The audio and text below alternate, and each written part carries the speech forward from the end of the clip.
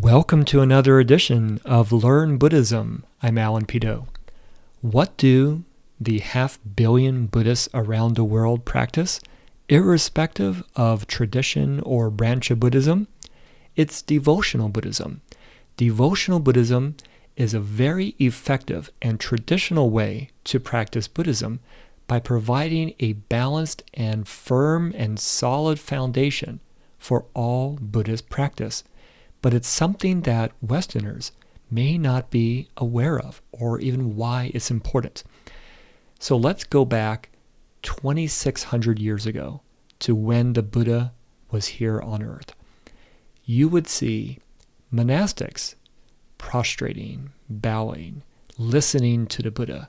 You would see laypersons giving food during alms rounds and listening to the Buddha and his enlightened followers. You would see where this enlightened being, the Buddha, Shakyamuni Buddha, had this, what we now may call a Buddha field or a pure land around him that affected others, where whether you're monastic or layperson, you didn't want to do anything that would offend that enlightened being because you revered them as a teacher. The truth that they were speaking, the teachings were so important to you that you gave your full attention. Your mind was clear of all defilements because you had this enlightened being, this teacher that you honored and revered and respected, talking and in your presence. This was as pure as you can get. And this is really the foundation of devotional Buddhism. When we say devotional, you may have a perception or assumption or belief about what that means. But in Buddhism, it's a really good thing because we don't have blind faith in Buddhism. Our faith is built upon the Triple Gem, the Buddha as a teacher, the Dharma as his teachings, the liberating teachings, and the Sangha, his monastic community, which also extends in many ways to laypersons inside there as well, which I'll talk about. This is really important because we put our faith as Buddhists in the Triple Gem.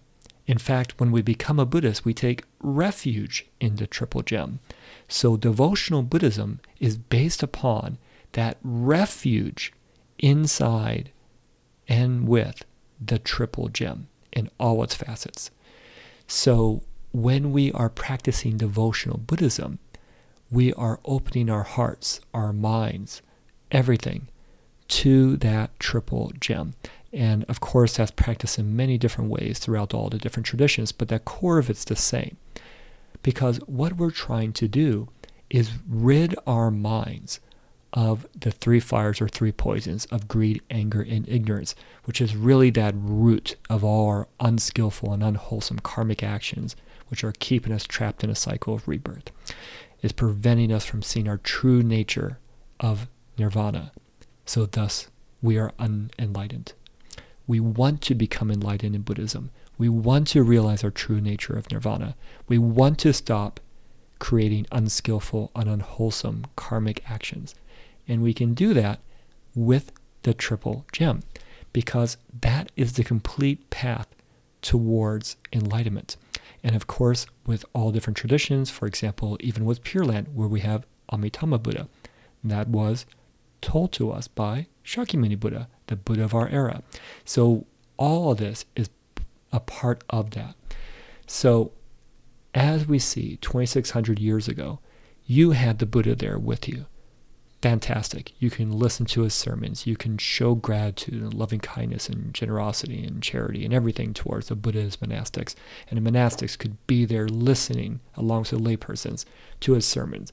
And this is the most conducive environment towards enlightenment. And we saw that there. But he is no longer on this earth. He achieved parinirvana. So not having the Buddha visually in front of you, speaking to you right now, that is something that makes it so much harder for us as human beings to progress. We are very visual being, and we like to hear things. So that's something we need. Just as a purely intellectual or conceptual look at Buddhism can't get you that far. We need this.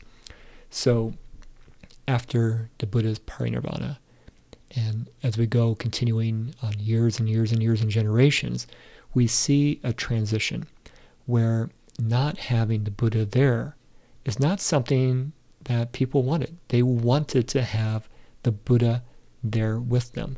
So even with monastics, we could see that as well. And this is where we start to see Buddha statues are coming into being. We're seeing paintings. We're seeing depictions of the Buddha's life. We're seeing the Buddha come back to life through this artwork, if you will. And they weren't doing it to have the Buddha as some sort of god or supernatural being that they're blindly giving worship and veneration to. No, what they're trying to do is bring the Buddha to them in the temple, or if they're lucky to have maybe a painting or a statue inside their home, which we see more often nowadays. But what we're doing is bringing that enlightened being, that teacher, with us. Obviously, it is not the living Buddha that we had 2,600 years ago, but that's not the point. We're trying to bring that Buddha or a Bodhisattva to us right now, because when we are in the presence of that enlightened teacher, that being, what we are trying to achieve ourselves, we are trying to do that with that imagery, because our subconscious reacts to visualization a lot better than anything else. And so this is what we're doing, because when you have that visualization there, just like if the Buddha was 2,600 years ago and you were inside his presence, you're not thinking about these unskillful, unwholesome thoughts, deeds, actions, words, whatever you want to do, because you got that teacher right there, and that's what we're trying to bring in front of us. So having that Buddha or Bodhisattva statue or imagery physically in front of you brings them to us. And again, this isn't like they're a god or supernatural being, but as our respected teacher, we want our teacher there guiding us towards enlightenment. And as I mentioned, we work as human beings subconsciously, very much through visualization, not purely through intellect or conceptual means. And a lot of Buddhist teachings are very hard to even understand intellectually or conceptually. So this foundation of devotional Buddhism is a devotion to this triple gem, which we have taken refuge in as Buddhists. So it's not something we are forced to do, but because we have taken a point in our path, we go, you know what, I'm no longer just an observer of Buddhism. I want to be a Buddhist because I have this faith inside this triple gem. I want to take refuge in it. So our devotion is very much a solid and good thing, because it's not based upon a blind faith. And of course, the Buddha did say, just don't take things, on faith, right? You need to test this out. But if you were to only accept Buddhism when you have tested everything out, you would never be a Buddhist. There's no way for us to test everything out. A lot of concepts could be very hard or challenging to understand. It's almost like going into a particular subject in school where you've never attended that before and go, I don't want to attend this class until I understand it first. Well, you have to go to class to understand it, and it may take you a year. In fact, it may take you years to get up to the level maybe of a university or college degree to fully understand things. And even then, maybe not until you even get into the workforce and start in the real world actually doing things. So the path could be very, very long. And when you get that top level realization, that could be years and years away just in that college or that educational aspect I was just talking about. With Buddhism, it could be lifetimes. It could be just this lifetime. So a lot of things could be very hard for us to understand, and that's where devotional Buddhism comes into play, because it's giving us that faith, that trust to continue on even when we don't fully understand everything. when we are doing devotional Buddhism, you've already seen it. In fact, you might have already been doing it. Everything from bowing, prostrations, offerings. This is devotional Buddhism. These are parts of devotional Buddhism because we are honoring, venerating, and showing our devotion to that enlightened being, that enlightened teacher who is helping us reach enlightenment.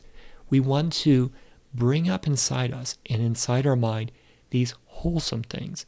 And the Triple Gem, and especially these enlightened beings, are very wholesome because it's where we want to go. More specifically, and a little side note to this, it's what's already inside you. The Buddha said that everyone can achieve what he did. We just stop ourselves from doing it. And that's what Buddhism is. This is what the path is. And so when we are bowing towards a Buddha statue or a bodhisattva, we're doing prostrations, when we're giving offerings, when we're chanting, when we're reciting, when we're doing all these devotional things, yes, it is to that enlightened being, but it is also paying homage and respect and devotion to the Buddha nature, the Buddha that's already inside you, the enlightened being that's already inside you. So would you not want to show respect and honor and love and kindness and everything else to this true nature inside you, which we're trying to get out, which we're trying to reveal? We're trying to get rid of all these unwholesome things, right? And we're trying to show this compassion, love, respect, generosity, charity, veneration, devotion to the Buddha nature, to the nirvana, the mental state inside you. So when you are doing this devotional Buddhism, it's also, as I've just mentioned, to what's inside you that we are trying to get out. This is showing that love and respect and generosity and devotion, not to your inflated ego that we all have. We all have this ego that's really stopping us from becoming enlightened beings. We're not doing it to that. We're doing it to our true nature, nirvana. We're doing it to the enlightened being that can be revealed through the path. So this is a very balanced approach, because if you were just going an intellectual approach where you're like, I'm just going to read the scriptures, I'm going to intellectually understand that, maybe I'll meditate also, and I don't need this other stuff, you're missing this important part of Buddhism.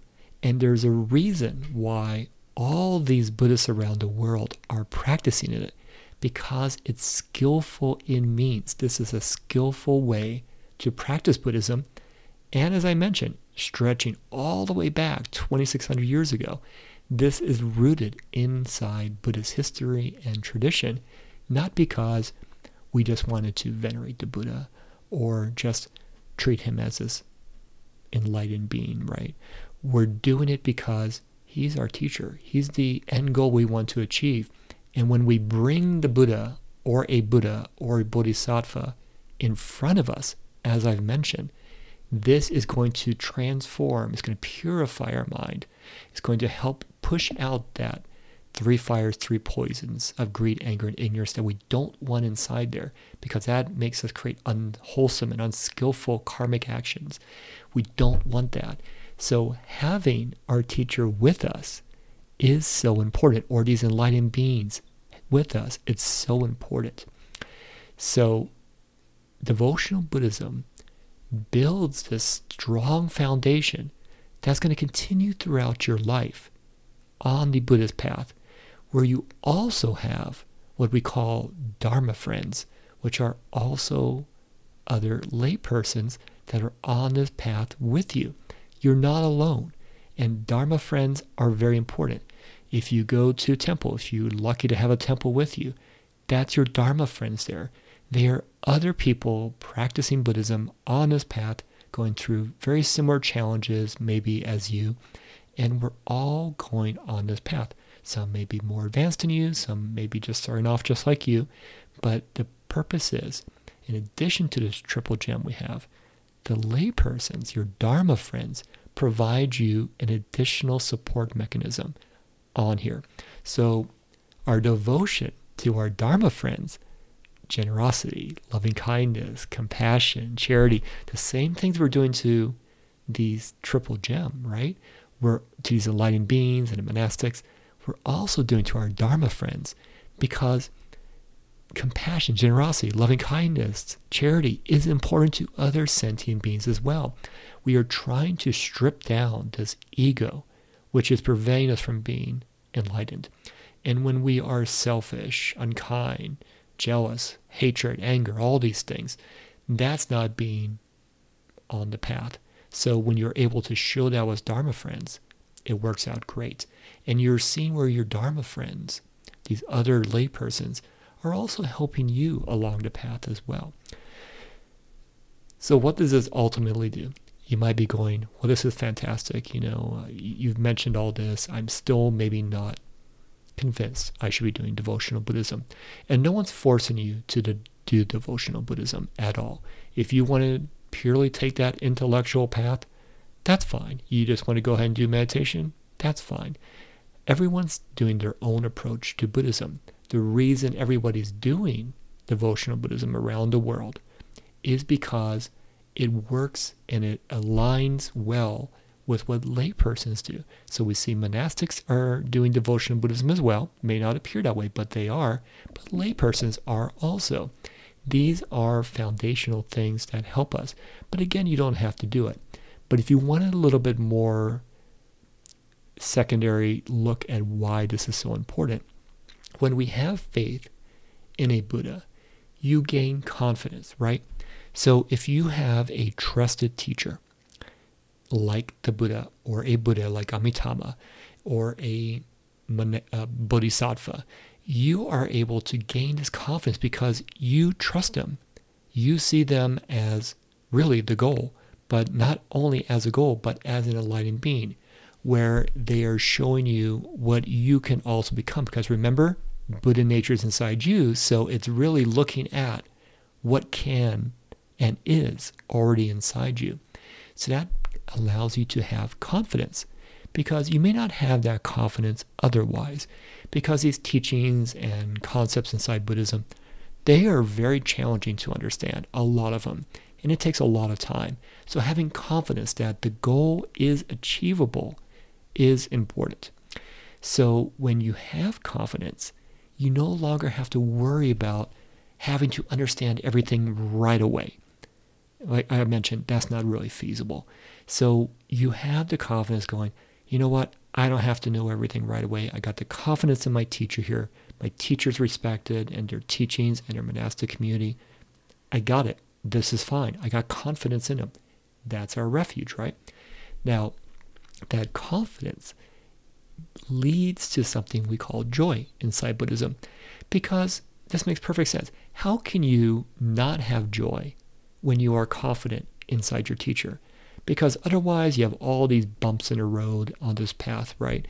And that can not make us feel very confident at times, or not very joyful at times, right? It can be very challenging. But when you have confidence in the teacher and the path, the teachings, the Sangha, the community, you are able to have that confidence and resulting joy. Because even though it might be bumpy, even though you may not understand something, it's okay. I got my confidence inside these teachers. So that is also important, because joy leads to calm, because you are calm now, whereas you may have been uneasy, scared, or unsure about things. Confidence is that top level. Then you see where that results in the ability to have joy. And joy is going to lead to calm, right? Because you're not going to be so worried about everything anymore.